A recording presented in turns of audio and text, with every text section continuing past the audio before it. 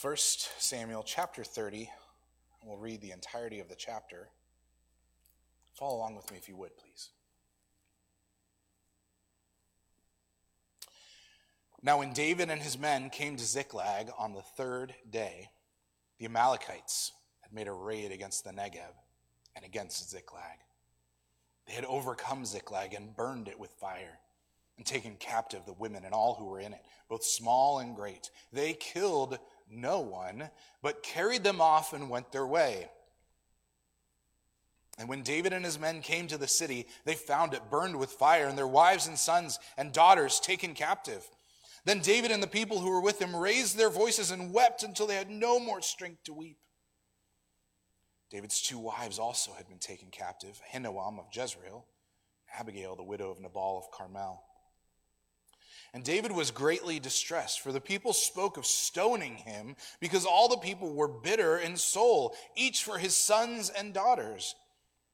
But David strengthened himself in the Lord his God. And David said to Abiathar the priest, the son of Ahimelech, "Bring me the ephod."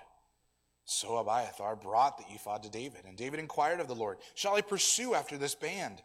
Shall I overtake them?" He answered him, "Pursue, for you shall surely overtake and shall surely rescue." So David set out, and the 600 men who were with him, and they came to the brook Besor, where those who were left behind stayed. But David pursued, he and 400 men. 200 stayed behind, who were too exhausted to cross the brook Besor. They found an Egyptian in the open country and brought him to David. And they gave him bread, and he ate.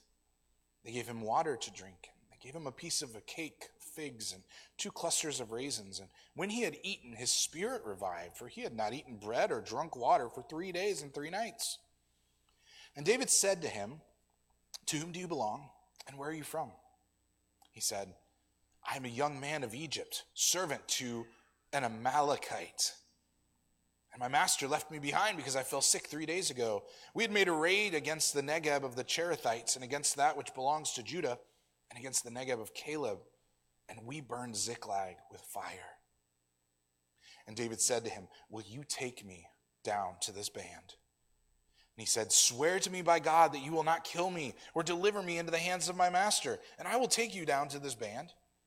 When he had taken him down, behold, they were spread abroad over all the land, eating and drinking and dancing, because of all the great spoil they had taken from the land of the Philistines and from the land of Judah. And David struck them down from twilight until the evening of the next day, and not a man of them escaped, except 400 young men who mounted camels and fled. David recovered all that the Amalekites had taken, and David rescued his 2 wives. Nothing was missing, whether small or great, sons or daughters, spoil or anything that had been taken. David brought back all. David also captured all the flocks and herds, and the people drove the livestock before him and said, "This is David's spoil." Then David came to the 200 men who had been too exhausted to follow David, and who had been left at the brook Besor. And they went out to meet David and to meet the people who were with him. And when David came near to the people, he greeted them. Then all the wicked and worthless fellows among the men who had gone with David said, "Because they did not go with us, we will not give them any of the spoil that we have recovered, except that each man may lead away his wife and children and depart." But David said, "You shall not do so, my brothers, with what the Lord has given us. He has preserved us and given into our hand the band that came against us. Who would listen to you in this matter? For as his share is who goes down into the battle, so shall his share be who stays by the baggage. They shall share alike." And he made it a statute and a rule for Israel from that day forward to this day. When David came to Ziklag, he sent part of the spoil to his friends, the elders of Judah, saying, "Here's a present for you from the spoil of the enemies of the Lord." It was for those in Bethel and Ramoth of the Negeb, in Jatir and Aror, in Sifmoth, in Eshtmoah, in Rakal, in the cities of the Jerahmeelites, in the cities of the Kenites, and Hormah and Borashan and Athak, and Hebron, for all the places where David and his men had roamed. Church, this is the word of the Lord. Thanks be to God. Our title this morning is "The King Who Gives."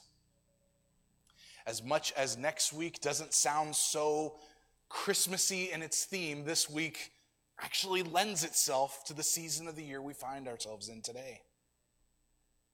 To recap for a moment, you will remember from chapter 29 that David, who had been working with the Philistines for a year and some months, had brought himself into a situation where his schemes and plans had left him in a dark place. David had been, for a year and some months, taking out different tribes around Ziklag that didn't belong to either Israel or the Philistines, and kind of getting away with playing both sides until finally Achish, the king over David in the land of the Philistines, said, "You're going to march out with me against Israel."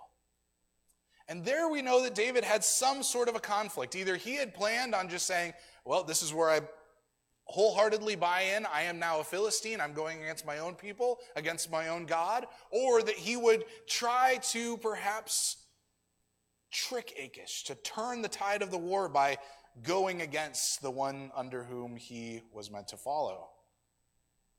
In the sovereignty of God, we saw that the rejection of the world that David experienced by the Philistines as they sent him away was also the direction that the Lord had for him.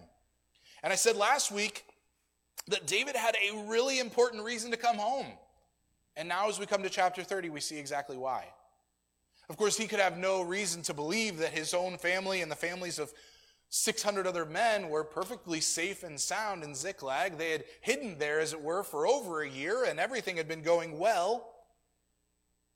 Today, he sees really the grander and more horrifying fruit of chasing after his own plans and schemes. We need to see in this passage, as David turns his eyes back onto the king who gives, back to the one in whom he finds grace and then shares that grace, is truly the same thing that David needed to do. What we need to gather from this is what David gathered from this moment, is what Israelites and Jews for centuries afterwards have looked to this passage and found a king who gives, and who gives freely, who gives abundantly and graciously. We need to find that same king in this passage today. Because the truth is that wherever we find ourselves in the process of life, receiving grace is a necessary thing. It is truly our only option from the beginning to the end of whatever season we find ourselves in. The king who gives does so abundantly and is worthy of our trust in the darkest pains of life. This is where David and his men find themselves in this passage, in a dark place. We're going to look at this passage in 3 different sections. Verses 1 through 10, we'll see a horrific homecoming. Verses 11 through 20, a providential rescue. And then verses 21 through 31, we will see how the king who gives shares the spoil. First of all, as David comes home, the author, of course, leaves us with no gap here between the departing of David from the Philistines straight to him coming home to finding out really the thing that no parent wants to find out, no spouse wants to come home to, an emptiness. Certainly their city had burned and much of their livelihood was gone. But what drew them to this deep place of mourning, of course, was what would draw any of us. Their wives, their children, there was no sign of them. In some ways, that was even more horrifying than if they would have seen their remains, if they would have seen that they had indeed been killed. I mean, that's awful, but at this point, realize too that the author tells us it was the Amalekites. David and his men don't know if it was the Amalekites. Presumably, they have no idea who's done this terrible thing.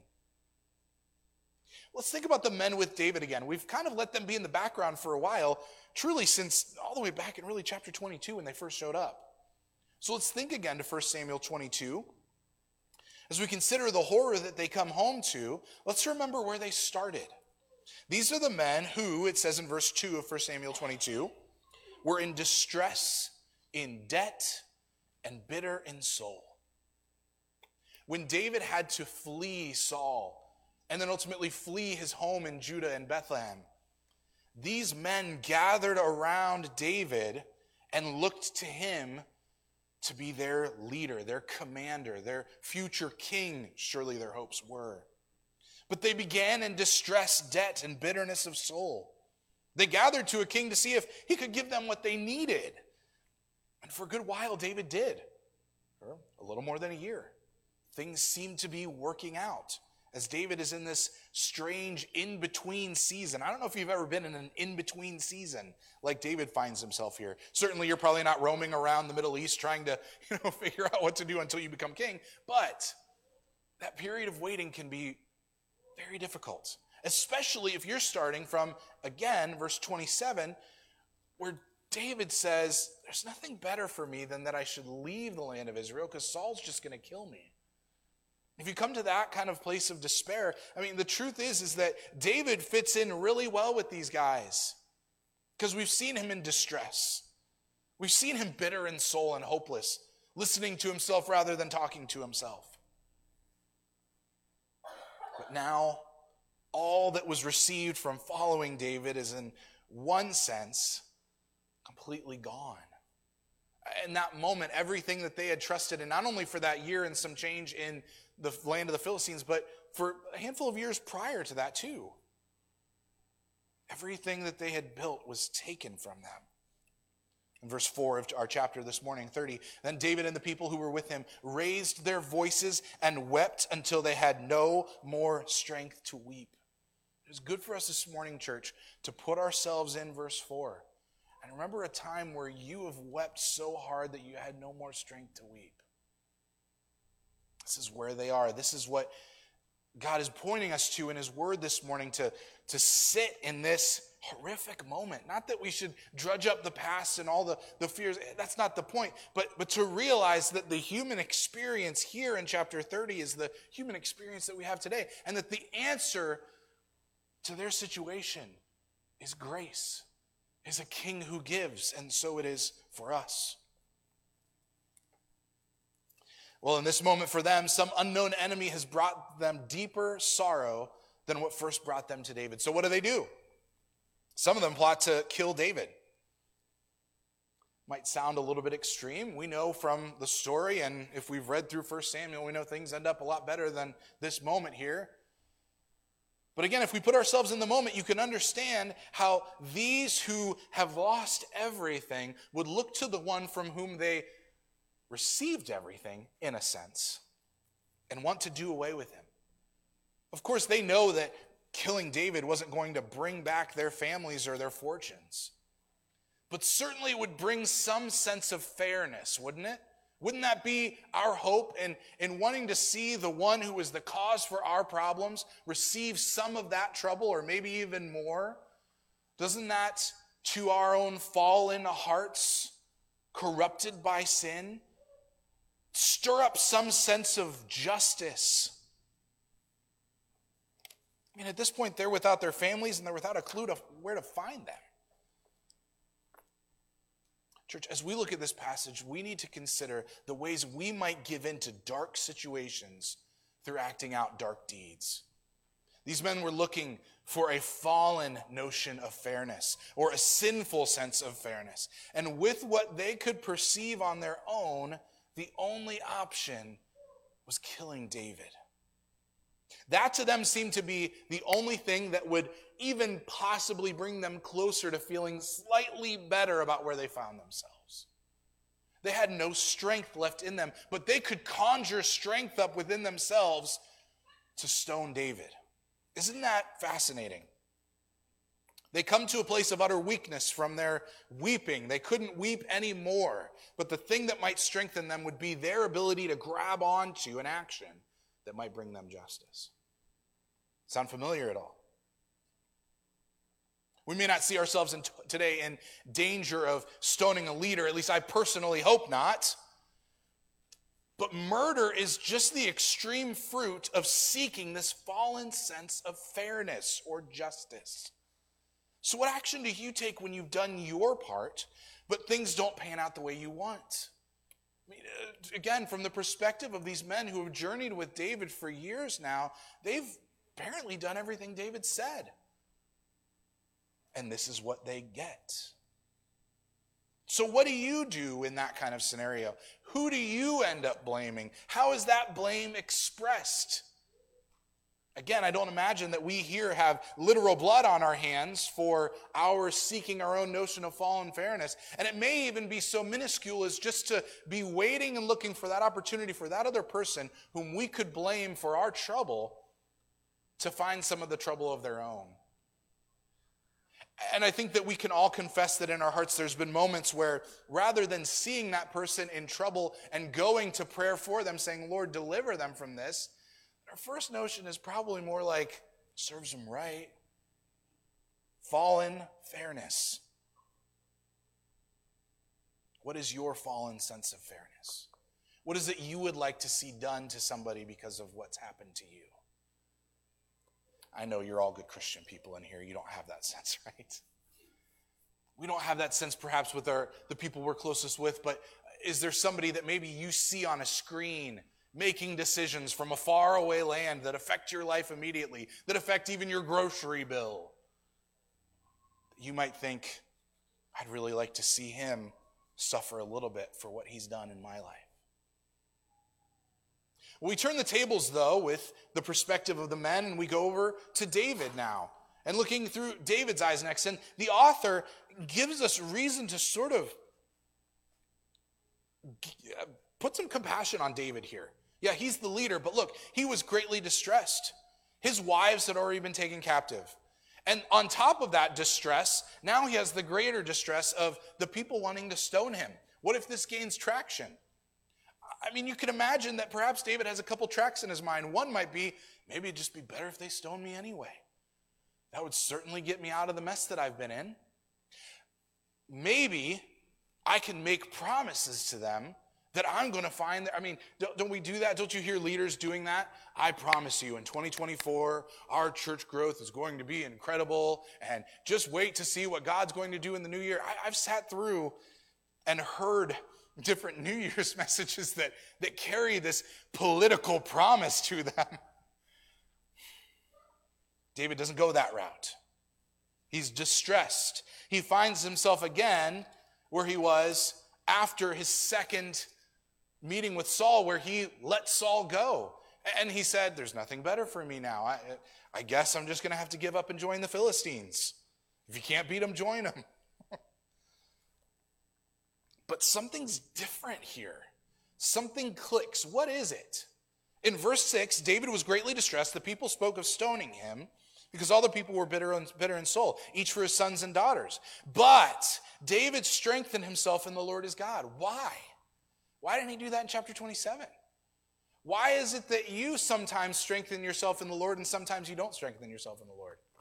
It's a legitimate question I would really like answered. Why in my own life do I have times where everything seems to fall apart and I go, but I'm going to go to God's word. I'm going to pray. I'm going to sing his praises. I'm going to trust in him, and I'm going to have that peace that he promised me. And then there are other times where everything seems to be falling apart in my life and I don't do that. What's the dysfunction in here, right? What is it that at times I'm led to do the right thing and at other times I couldn't be further from it? David was distressed, but he strengthens himself. Now, this word distress is interesting. It actually can be translated in other passages as narrowing in. And I thought that was a cool image for us to kind of get of imagining, kind of the street that he's on, just going from a 4-lane to a 3-lane to a 2-lane to a 1-lane to one of your wheels is kind of off in the grass and you're bumpy on this side. And his life is narrowing in on him, his decisions, the weight of everything. I mean, just imagine how overwhelming it must have been for David to bear the weight of up to 600 or more families for their future. Well, what are we going to do? I mean, everybody's looked to David up to this point. They've always done what he said. We never hear anything of, Mahalalel standing up saying, why don't you all follow me? Because they trusted David. He was a good and effective leader. But this is a huge weight. And sometimes our fallen sense of fairness just wants others to see that we aren't as bad as the fruit of our own actions. Because a third option between saying, hey, let's just let them stone me, or maybe I'll make promises, a third option might have been like, hey, can you guys cut me some slack here? Could you just see this isn't as easy as I've made it look for the past few years? I mean, I can imagine there were plenty of people in David's crew who just looked at him as a man who could do no wrong. And even when he said, hey, we're going to the land of the Philistines, a lot of them were probably just like, sure, if you say so, boss, let's go. Everything I have is due to David. Can you imagine David just kind of saying, why doesn't somebody else have an idea here? Why can't anybody be compassionate towards me and see that this is not as easy as it looks? Well, based on what we've seen of David's schemes and plans in chapter 27 and 29, it's clear that David has come to the end of himself.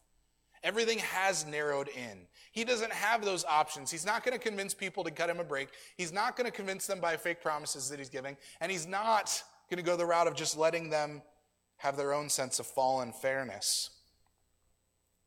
David strengthened himself in the Lord his God. He has one true and right course of action, and that is the gift, church, that the narrowing of your life gives you. When all you have left, and you say that line that we all say it, I guess all we can do now is pray. Like it's our last resort. Like it's the only thing left. We haven't tried. We've tried everything else. We've exhausted all our other resources. All of our other plans have come to naught, so we might as well try this very Christianly thing of seeking the Lord for that. You know, sometimes I look at passages like this, especially in light of chapter 28, where we saw Saul trying to hear from the Lord. Do you remember? He didn't hear him through a prophet. He didn't have any priests around. He didn't have the Urim and the Thummim. He ends up saying, if the only thing I can do is go talk to a witch so I can talk to Samuel, then I'll do that. I mean, Saul was at the end of his line too. His life had narrowed in on him with the Philistine threat of war. Like full out war. That hasn't happened yet in this book. But something different happens with David. Because when David returns to the Lord strengthens him. This second half of verse 6, but David strengthened himself in the Lord his God. It was the one true and right course of action. But there has to be some difference. Do you remember with Saul, we were talking about him at the end of his visit with the witch, and he talked to Samuel by this incredible grace of God. Samuel was raised from the dead for a moment. At least his spirit was. And Samuel tells Saul, like, hey, it's all over. There's nothing you can do. You're going to die tomorrow. Saul would have had this window to say, Lord, that is exactly what I deserve. That is the fairness of the king. That is not my fallen sense of fairness. But he doesn't do that. He eats his last meal, continuing on the path that he was on before he even heard from Samuel for the last time. What's different with David here? Why is Saul different than David? I hope that one of the things that you've seen as we've gone through these 30 chapters now is that the main thing that separates David and Saul is God's choosing. That is it. That is the main difference. Because the story goes, again, way back in the beginning, Israel saying, you know what, we want a king. And we want a king like what? Like the nations. And Samuel said, if you have a king like the nations, he's going to take everything from you. He's going to take your sons and make them soldiers. He's going to take your daughters and make them slaves. He's going to take all your livestock. He's going to take all your land. Take. That's the kind of king you want, if you want a king like the nations. And so Saul is chosen. He's chosen as a representative so that God could say, here is what you asked for. And church, is it not true that we are always better off when God doesn't give us exactly what we ask for sometimes? Sometimes. We've seen that to be true in our lives as we've walked with Christ. David is the king of God's choosing. And one of the ways in which God equips his king is that in the moment where David is at his lowest, his heart is compelled to approach the Lord in humility. We don't have an exposition of David's prayer here. This would have been, I would have thought, a great platform for writing a psalm. David comes in humility to the God who has remained. Look at it again. Put your eyes on verse 6. David strengthened himself in the Lord, his God. His, that is that singular first, or singular possessive noun. He strengthened himself in the Lord, his God. Church, he hasn't been doing that. This is his big revival, his great awakening moment. He's taken that one true and right course of action. See, the difference with David and Saul, as we see it with our eyes on paper here, is that when Saul was at his lowest, he strengthened himself with a witch's meal.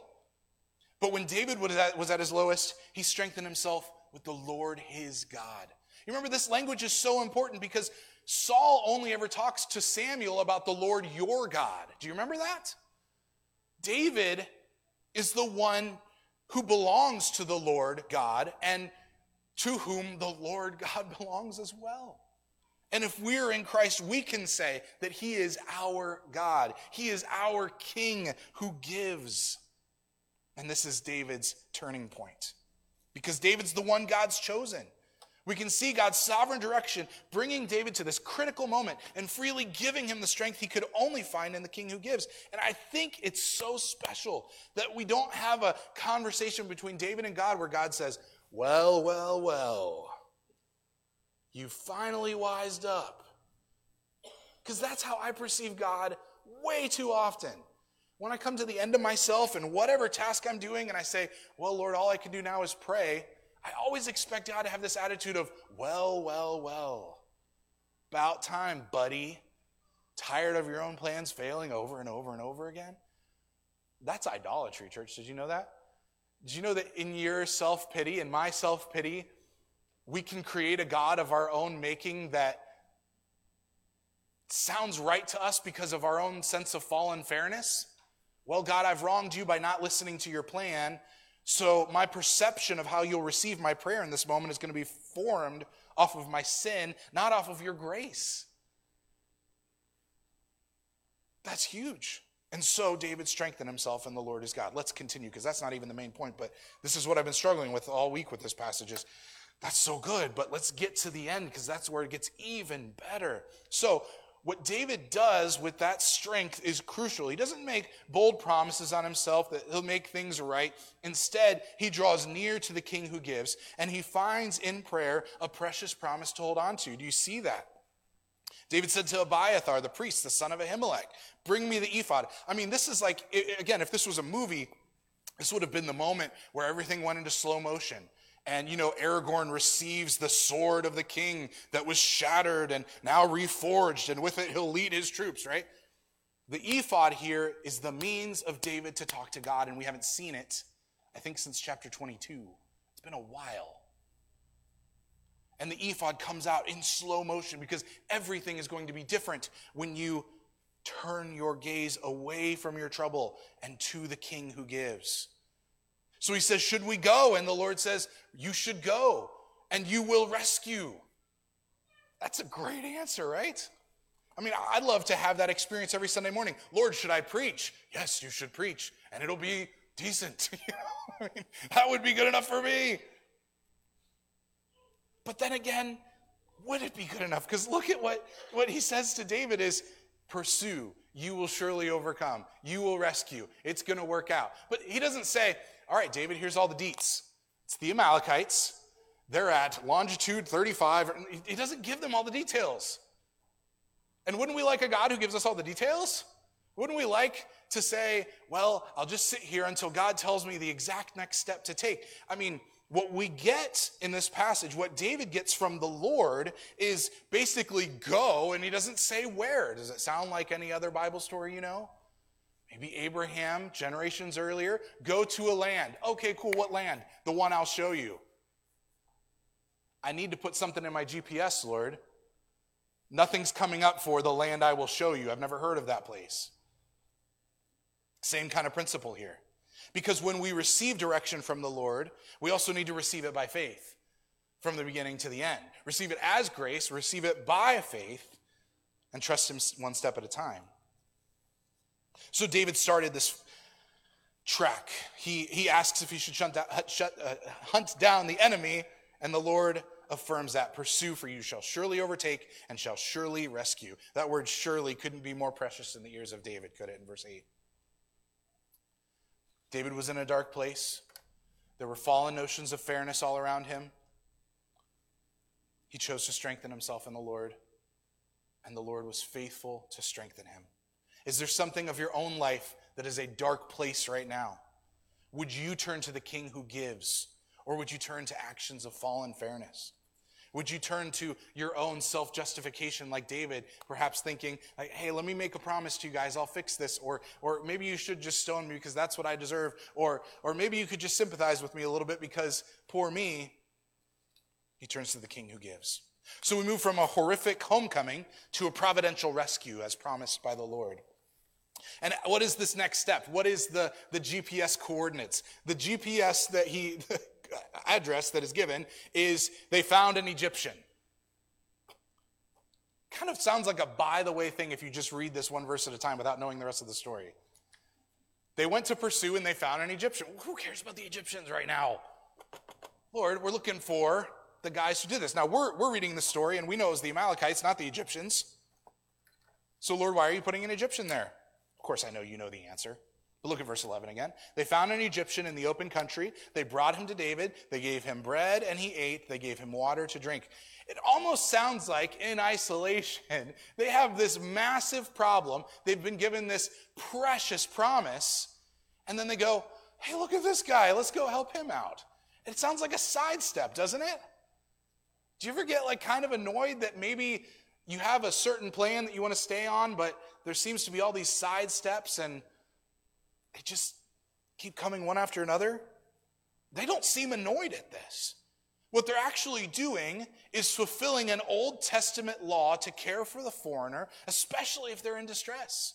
And that was based on the fact that God had redeemed Israel out of Egypt, out of slavery, given them a new home. And he said, you need to treat the foreigner the same way because you were slaves in Egypt. And it's a remarkable turn of events from the men who were ready to pick up rocks and kill David with them to finding an Egyptian and saying, we need to help this guy. Again, you know what comes out of this. You read the story. How easy, though, would it be for us to pass by this opportunity to serve when we are preoccupied with what God has already given to us? How we warp what the King gives us into something that is us-centered. See, their engagement with the Egyptian in this moment acknowledges the fact that they are on the Lord's plan and not their own. That it was important for them to walk in obedience. This wasn't a sidestep or a distraction. This was the next step. I'm giving you this Egyptian. I let him get sick and wounded and left him for dead so that y'all could find him, give him some food, and in talking to him, find out what he really is. Yeah, he's an Egyptian, but he's an Amalekite slave. And he tells the whole story. And you can almost imagine the blood boiling as the men are overhearing David talk to this Egyptian. And he says, yeah, we went over here, we went to the Negev, and we burned Ziklag to the ground. You did what? I'm going to burn you to the ground. Because my fallen notion of fairness is you're the cause of this, and the only way I'm going to get any satisfaction is by sharing my pain with you. They don't do that. And David, David's a man of war. We wouldn't be surprised if he said, good grief, you're just one of the slaves of the Amalekites. We're done with you, and kill him right there on the spot. But he doesn't. He sees this as providential. That is the action of God within the workings of ordinary life. A friend of mine often quotes William Temple, who said, when I pray, coincidences happen, and when I don't, they don't. I suppose that word coincidence is a convenient way for us in our culture to dismiss the praise due to the King who gives, the King who is providential over all things, who can take a sickly and wounded Egyptian and make him, in one sense, the key to bringing families back together. Because he looked to the king who gives, David is finding in this coincidence a deeper and greater providence. Fallen fairness is blind to these kind of providences. If we function simply by fallen fairness, by our own judgment, we're only going to be on the lookout for what we ourselves can do to right a wrong, and we would miss the sick and wounded Egyptian because the singular focus can only be the satisfaction of our personal actions. We're only going to be satisfied if we act out justice that we think we deserve. And you saw, of course, what they recovered after this. They went in verse 16, and they had taken him down, and behold, there was spread abroad over all the land, eating and drinking and dancing, all the Amalekites, because of the great spoil they had taken. I mean, they were sitting ducks. There were upwards of 1,000 of these Amalekites, and only 400 of David's men that actually went to the battle. But they got everything back. Not only the wives and children and all that they'd lost, but additional livestock, more supplies that were stolen from other neighboring tribes. They had an abundance of additional treasures, more than what they expected and hoped to recover. And what happens with this stuff? That's our last section. So we've gone from seeing the horrific homecoming to the providential rescue, and now we're looking at the sharing of the spoil. David returns to those that he left behind. You remember in verse 9 through 10, we kind of passed over that for now, or earlier. But now we need to remember, okay, there were some guys, 200 of them, that were too exhausted to press on. Now, this has got to be a little bit humiliating, right? That you think, okay, there's 400 other guys who are looking at him and going, oh, you guys aren't getting anything of whatever we find. You don't deserve it. You're not going to the battle with us. You don't get to share in any of this stuff. But David greets them. David gave them a job, too. He basically made them the keeper of the stuff.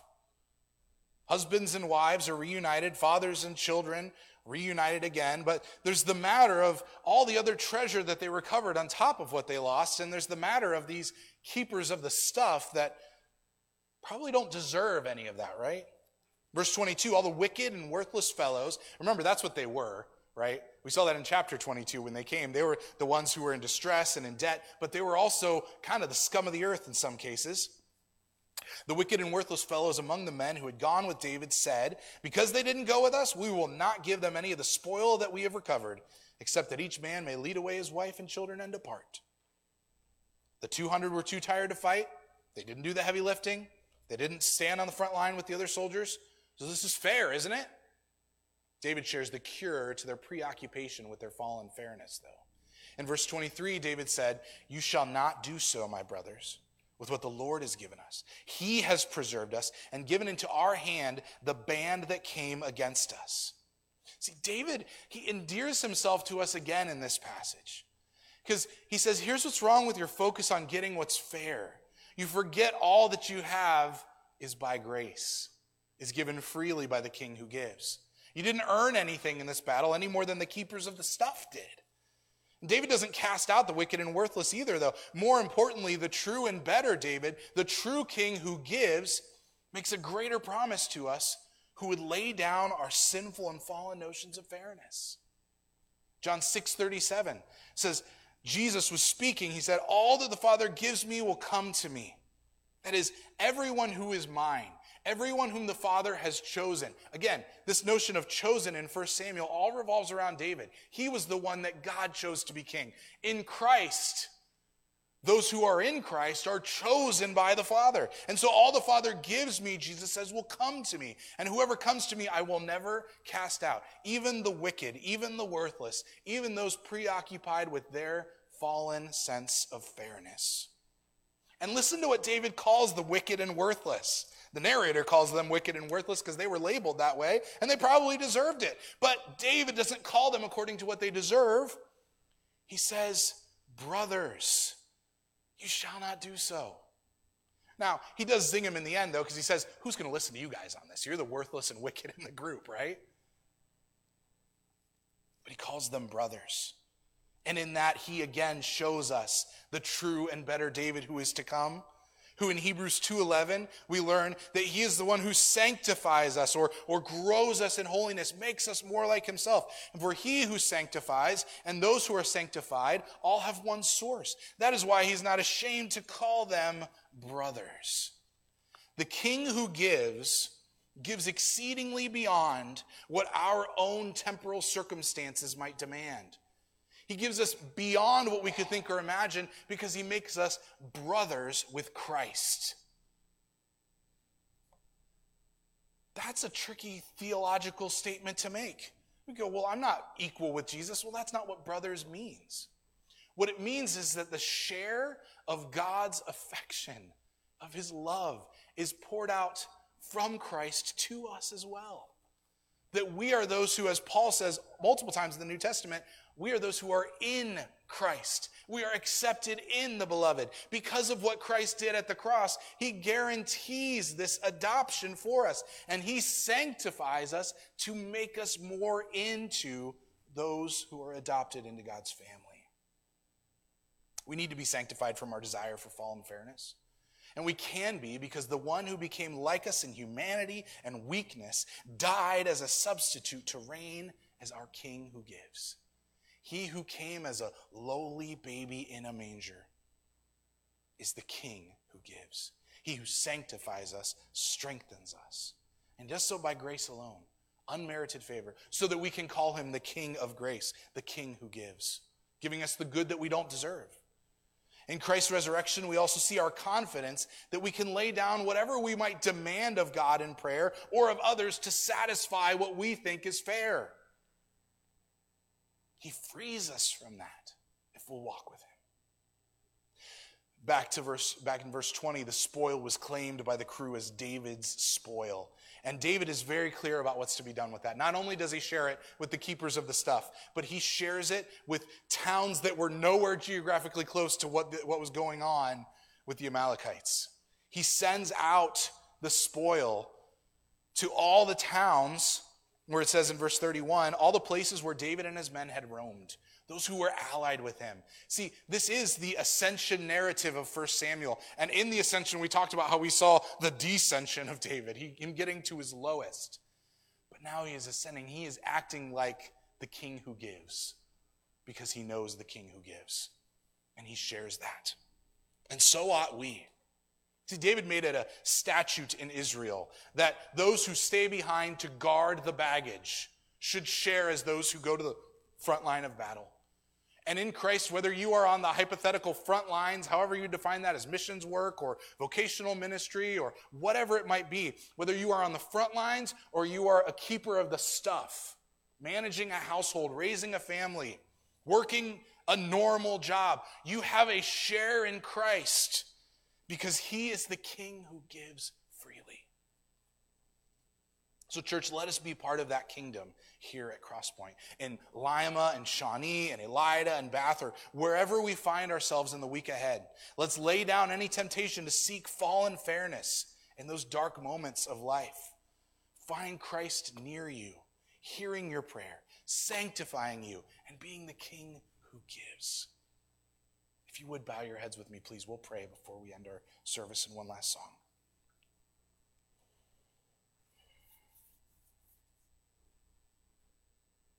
Our gracious King, we praise you this morning because you are gracious. It's all we have. It is all that we have, Lord. Anything good. Anything that the world might tempt us to think, to pat ourselves on the back for.